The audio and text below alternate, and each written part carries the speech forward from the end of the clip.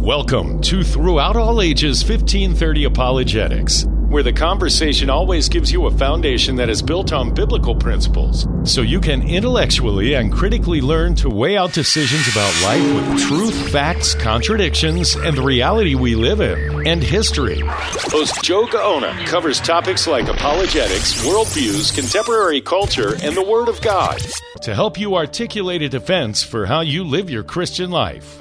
See how you can get involved and support Throughout All Ages 1530 Apologetics by visiting throughoutallagesministries.com. That's throughoutallagesministries.com. Joe, where is that magnifying glass?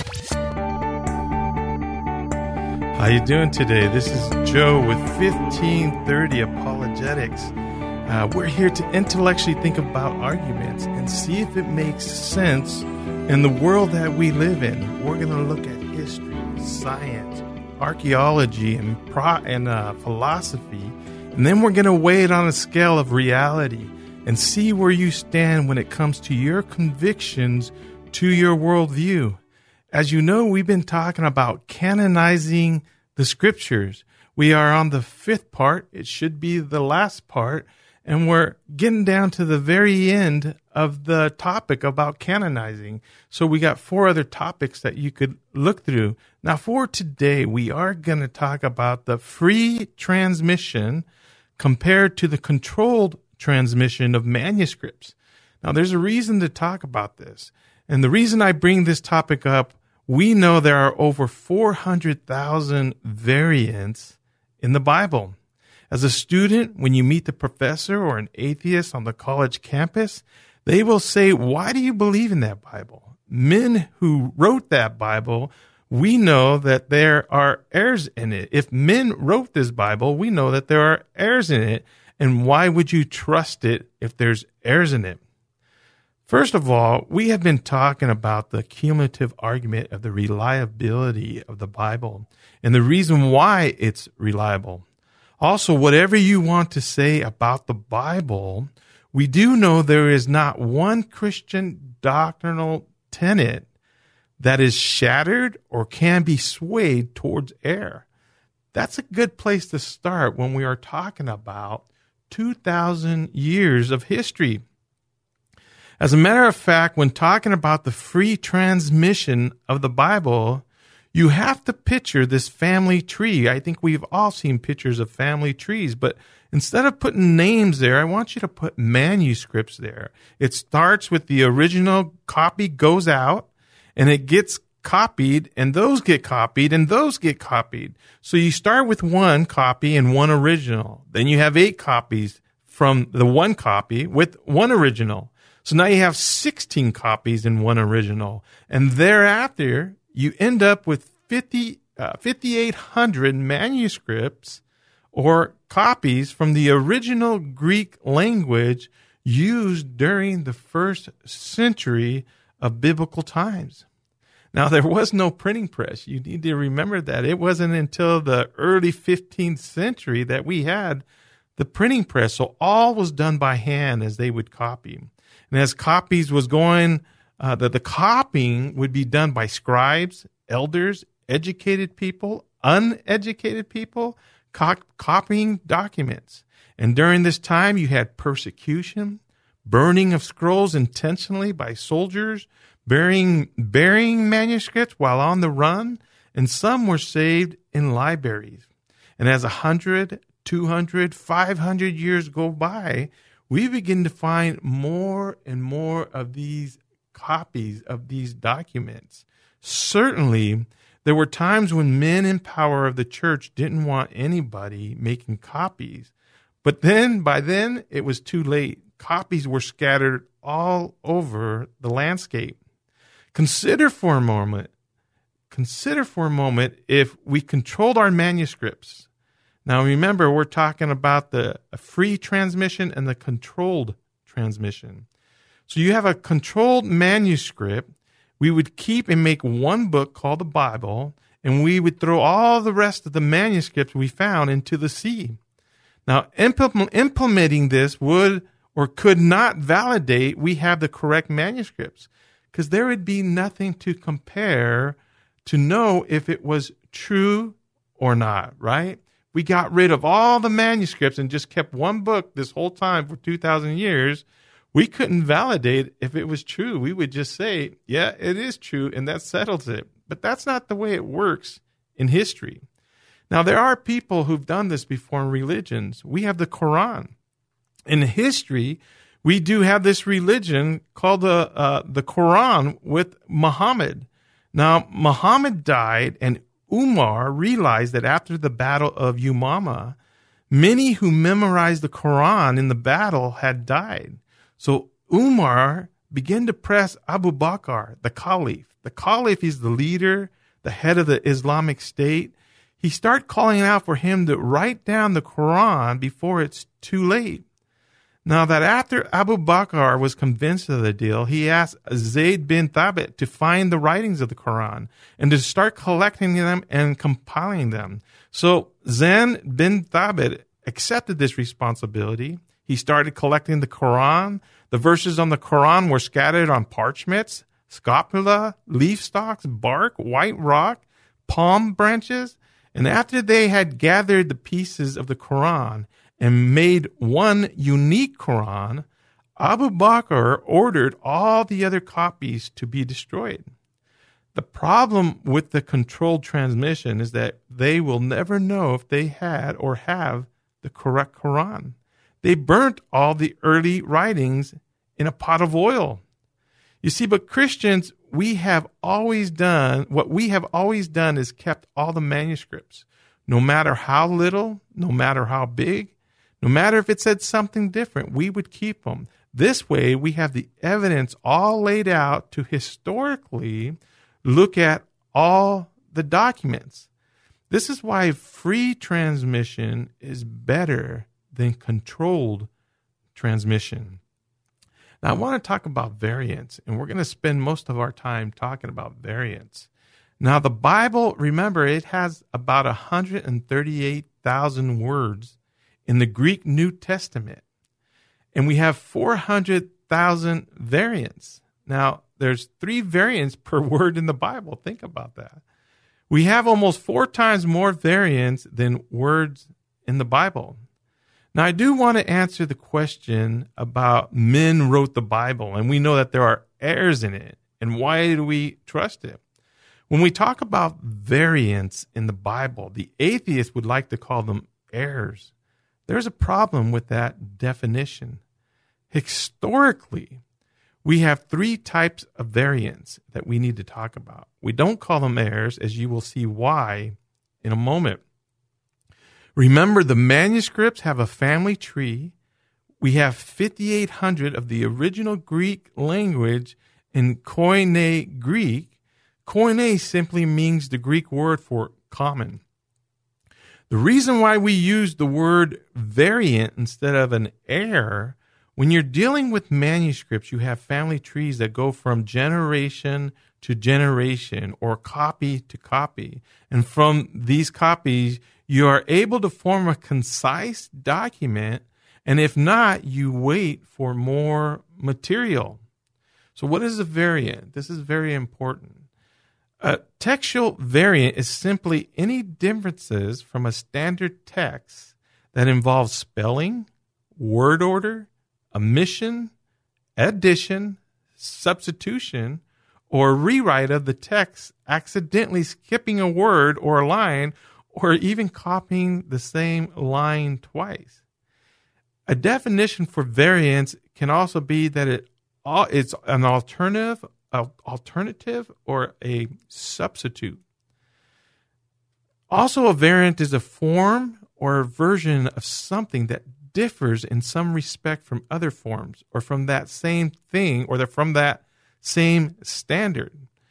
Before we talk about variance, listen to the position Bart Ehrman takes on variance. You see, every atheist, every skeptic, and other religions like to use Bart's books as proof that the Bible is corrupt.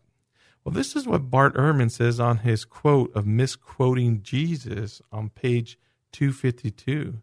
He says, the position I argue for in misquoting Jesus does not actually stand at odds with Professor Metzger's position that the essential Christian beliefs are not affected by textual variants in the manuscript tradition of the New Testament. What he is saying and making claim to, that there is no essential doctrines of the Christian tenets that are swayed or in error because of all the variants we have in the Bible. Now that's good, guys, as we look at this. So there's three types of structures we look at for variants. Let's look at some of the definitions. So first there's viable, okay? Viable means the definition of viable means that it's capable of working and functioning. And then you got a variant that is viable only if it has a good possibility of being part of the original wording. So a variant is viable only if it has a good possibility of being part of the original wording. Now, a variant is meaningful only if it changes the meaning of the text. And now I want to look at variants that are neither viable nor meaningful. But we'll do this in the second part of Throughout All Ages, 1530 Apologetics. This is Joe, and we'll see you on the second half. Thanks for being with us at Throughout All Ages. Don't go away, because there is much more to come with Throughout All Ages 1530 Apologetics on K-Praise. Throughout All Ages Ministry 1530 Apologetics goes into the public high school to build up the student's character to intellectually think about their worldview and weigh it with truth. Studies show 75 to 85% of all college students who grew up in a Christian home are walking away from their faith. For more information about 1530 Apologetics, go to throughoutallages.com. Join Creation Fellowship Santee's Apologetics Speaker Series, Thursdays at 6:30 p.m. via Zoom. 1 Peter verse 3, chapter 15 says, to always be ready to give a reason for the hope that we have. Creation Fellowship Santee's brand name apologetic speakers will do just that. Equip you with the knowledge and tactics to explain your Christian faith. Get equipped Thursday nights at 6:30. Learn more on Facebook and YouTube at Creation Fellowship Santee or email creationfellowshipsantee@gmail.com. Welcome back to Throughout All Ages 1530 Apologetics. And now, here's your host, Joe Gaona on K-Praise. How you doing? Here we are in the second part of talking about canonizing the scriptures. This is Joe Gaona with Throughout All Ages 1530 Apologetics. We are talking about variants. Now, there are three types of structures when we look at variants. The first one of variants is neither viable nor meaningful. In other words, it does not change the meaning of the text. When it's not viable, it does not change the meaning of the text. When it's not meaningful, it cannot be a part of the original wordings. So when it's not meaningful, it cannot be a part of the original wordings. And then we got variants that are meaningful but not viable. Now, when we talk about this, meaningful, it means that it may change the meaning of the text. Not viable, it does not have enough support or manuscripts to change the original wording or the original context that we have for the Bible. For instance, if you have one manuscript that has a different word than the other 50 manuscripts, this would not be viable unless we can begin to find more documents that say the same thing. Now, the third one is variants that are meaningful and viable. So they are meaningful and viable. Meaningful means and viable is, well, let's put it this way. Meaningful and viable is the smallest and most significant group of variants. These have a good chance of being authentic, and they can change the meaning of the context of the text, or they can actually become the original text. This is variants that are meaningful and viable. So let me give you some examples. For instance, variants that are neither viable nor meaningful. Okay, so remember, we have 400,000 variants. 99% of all of them, so all 400,000 of them, 99% of them do not change the text. They are neither viable nor meaningful. And this would be something like if you had the word John in the manuscripts, one would spell it with one N. Another person would spell it with two N's. But if we put the manuscripts together, right, we know they're trying to get the word John. So they're not meaningful or viable. For instance, if the manuscript said, Jesus Christ is Lord, and then you found another manuscript that says, the Lord Jesus Christ, and then there was another manuscript that just said, Jesus the Lord, and it didn't have Christ in it. Well, that would not be viable or meaningful because we know that the context, the original context of that is the Lord Jesus Christ, or even the Lord Jesus would give it the same context. So we can take those three manuscript copies and know definitely what the context is and what the manuscript is conveying. Yet it is still a variant. That's 99% of the 400,000 variants. Now let's look at an example of meaningful but not viable. Now remember, meaningful means that these types of variants deal with readings that are found in a single manuscript or two manuscripts, but we have 50 other manuscripts that are all alike. But we would still keep these manuscripts, even if there was just one or two. We keep them because as the years go on, we want to see if we find other manuscripts to match this up. So something that is not viable is that it would not be part of the original text. It wouldn't be part of the original text. However, if you have one or two manuscripts, it's little likelihood that it's going to go back to the wording of the original text. So we use the 50 manuscripts that give some support. So remember, viable meaning that it's not, if it's viable, it will change the context. If it's meaningful, it might be part of the original text. So let me give you an example of this. So 1 Thessalonians 2:7 says, but we were gentle among you. And remember, these are Greek manuscripts. It says, but we were gentle among you, apios, like a nursing mother taking care of her children. So we have some other manuscripts that says that we were infants among you, napios. So one person wrote apios, and the other guy wrote napios. He put it in there. It changes it from gentle to infants. So one scripture says, but we were gentle among you like a nursing mother. And the other scripture says, but we were infants among you like a nursing mother. And it doesn't change the context of the words. So it's not viable.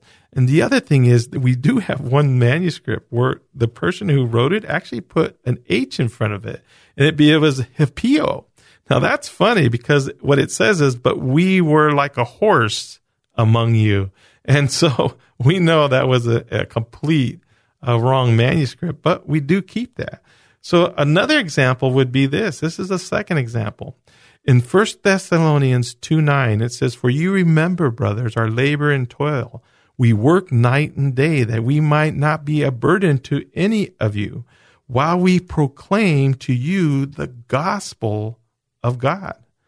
Well, that word, the gospel of God, we have a late medieval manuscript from the 13th century that uses the word gospel of Christ. For you remember, brothers, our labor and toil. We were working night and day, that we might not be a burden to any of you while we proclaim to you the gospel of Christ. So here we see that, it's meaningful, but it's not viable. It's not going to change the context of who the gospel is about. And so whether they say the gospel of God or the gospel of Christ, it doesn't change any. And I want you to see the variance that we have in the Bible. The other one that we want to talk about, the third one, is meaningful and viable. So we want to look at and see what's meaningful and viable. Meaningful and viable, remember, it's the smallest one. It's under the 1%, probably around 0.5%.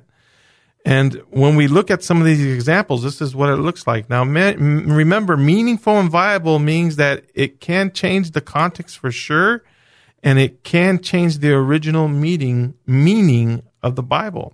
So this is it. Romans 5:1. We have a manuscript. We have lots of manuscripts that say, therefore, since we have been justified by faith, we have peace with God. So the word we have peace with God through our Lord Jesus Christ. Now you have two manuscripts that says this. Therefore, since we have been justified by faith, let us have peace with God through our Lord Jesus Christ. Now, the difference between these two phrases is used in other places in scriptures. See, one is saying we have peace with God because it comes from God, and only God can give you this peace, especially when we are talking about salvation. It must come from God. So we have peace with God would be used for something God gives for free, that God gives a grace to you. Now, let us have peace with God. On the other hand, as we talk about this one, let us have peace with God is a fruit of the Spirit, right? Peace is a fruit of the Spirit that grows in a Christian. So let us have peace with God. This comes by walking in His will or to obey Him practically, and you have this peace response from living out your life, walking like Christ Jesus. So these are the two examples. The other, that is one of the examples. The other example is this. It's 1 John 1:4. And we are writing these things so that our joy may be complete. That's what John is saying. And there is another manuscript that says that we are writing these things so that your joy may be complete. So these manuscripts are meaningful and viable. Is it our joy be complete or your joy be complete? But I want you to know, ultimately, when we look at these, that at the very end in Scripture, you remember positionally being saved by salvation, we have God doing the work. Practically, we have us coming before God and saying, change us, make us more like you. So even on this Scripture, our joy or your joy, we have that all over Scripture, noting that Paul is pleased, his joy is full that you are running the race and that he came to you and gave you the gospel. At other times, the scriptures talk about our joy being full and complete because our forefathers, our fathers in the faith, the apostles, gave us the doctrines of Jesus Christ. Now, there are three big verses in the Bible that we're not going to talk about today because I'm going to talk about it at a later time. That's Mark 16:9-20, the last ending of Mark. The pericope, which is the woman caught in adultery, that's John 7:53-8:11. And then we have 1 John 5:7-8 that talks about testifying of the Father, the Word, and the Holy Spirit. But we will talk about those three. Those are the only three big items we have in the Bible, and we will talk about those in a later time. The last thing I want to bring to you is remember when we're talking about canonizing the Scripture, we have justifiable historical answers why we believe in what we believe in, and that you could trust the canonizing of Scripture to be reliable, trustworthy, and a foundation that we could stand on. And it wasn't like someone was playing telephone tag. It wasn't like someone was just saying the word one time and no one ever heard it again. People heard these manuscripts being read over and over and written down for our convenience to know that we have a foundation. Again, thank you for being part of Throughout All Ages 1530 Apologetics. This is Joe, and I hope you continue coming back and being a part of Throughout All Ages. We'll see you next week.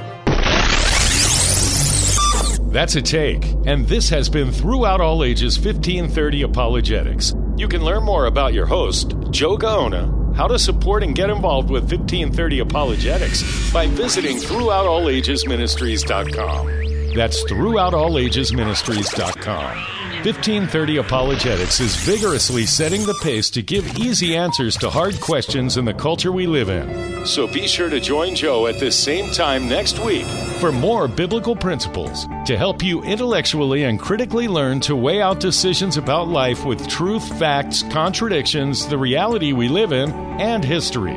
This has been Throughout All Ages 1530 Apologetics on K-Praise.